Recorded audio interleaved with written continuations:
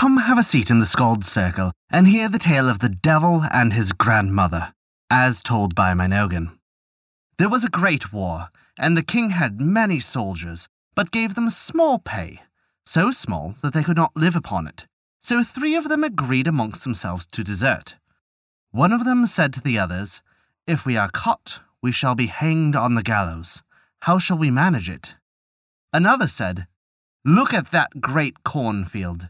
If we were to hide ourselves there, no one could find us. The troops are not allowed to enter it, and tomorrow they are to march away."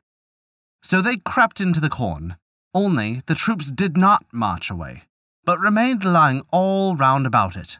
They stayed in the corn for 2 days and 2 nights, and were so hungry that they all but died. But if they had come out, their death would have been certain. Then said they, "What is the use of our deserting if we are to perish here miserably?" But now a fiery dragon came flying through the air, and it came down to them, and asked why they had concealed themselves there. They answered, "We are 3 soldiers who have deserted because the pay was so bad, and now we shall have to die of hunger if we stay here, or to dangle on the gallows if we go out." "If you will serve me for 7 years," said the dragon, "I will convey you through the army so that no one shall seize you." "Well, we have no choice and are compelled to accept," they replied. Then the dragon caught hold of them with his claws and carried them away through the air over the army and put them down again on the earth far from it. But the dragon was none other than the devil. He gave them a small whip and said, "Whip with it and crack it, and then as much gold will spring up round about you as you can wish for. Then you can live like great lords, keep horses, and drive your carriages. But when the 7 years have come to an end, you are my property." Then he put before them a book, which they were all 3 forced to sign. "I will, however, then set you a riddle," said he.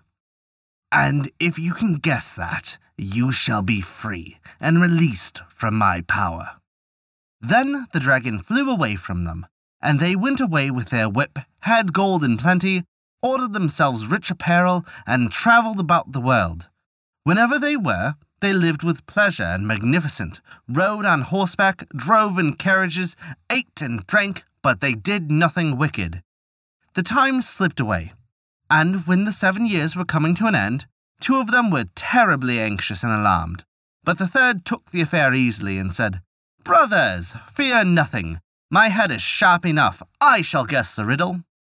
They went out into the open country and sat down, and the 2 pulled sorrowful faces. Then an aged woman came to them, who inquired why they were so sad. "Alas," said they, "how can that concern you?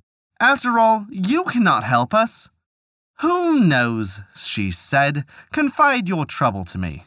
So they told her that they had been the devil's servants for nearly 7 years, and that he had provided them with gold as plentifully as if it had been blackberries, but that they had sold themselves to him, and were forfeited to him, if at the end of 7 years they could not guess a riddle.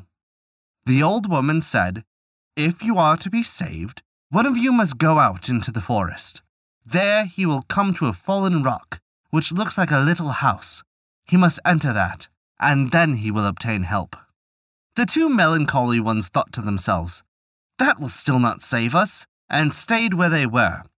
But the third, the merry one, got up and walked on into the forest until he found the rock house. In the little house, however, a very aged woman was sitting, who was the devil's grandmother, and asked the soldier where he came from and what he wanted there. He told her everything that had happened, and as he pleased her well, she had pity on him, and said that she would help him. She lifted up a great stone which lay above a cellar, and said, "Conceal thyself there. Thou canst hear everything that is said here. Only sit still and do not stir. When the dragon comes, I will question him about the riddle.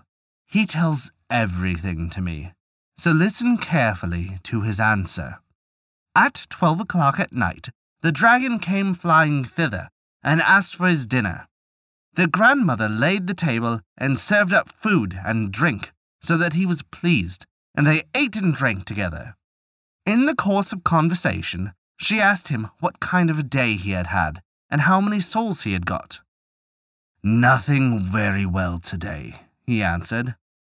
"But I have hold of 3 soldiers. I have them safe." "Indeed, 3 soldiers.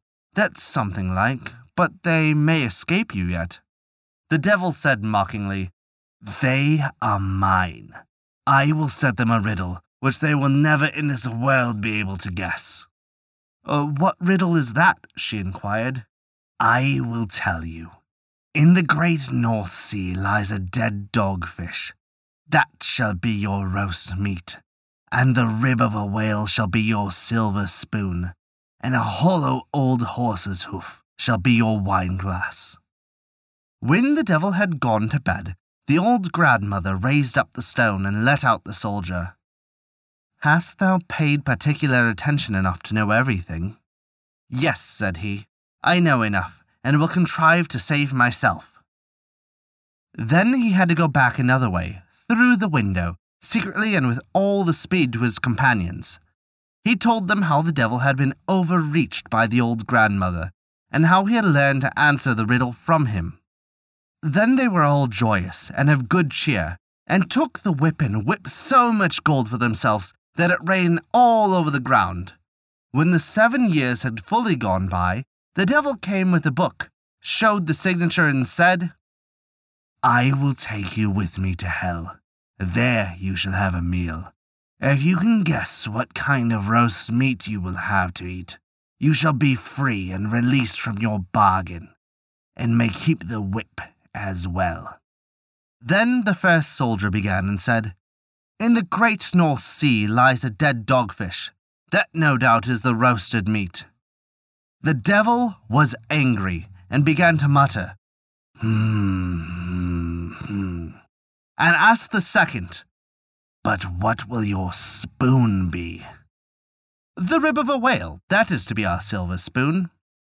The devil made a wry face and growled, and said to the third, "And do you also know what your wineglass will be?" "Why, of course, an old horse's hoof is to be our wineglass." Then the devil flew away with a loud cry, and had no more power over them. But the 3 kept the whip and whipped as much money for themselves with it that they wanted, and lived happily till their end. And that is the tale of the devil and his grandmother. Thank you for listening to our story. If you enjoyed it, please take a look at our Patreon page to learn how you can earn great rewards while also supporting us. A special thank you to Kat for their support this month. It means the world to us. Once again, thank you for listening to our story.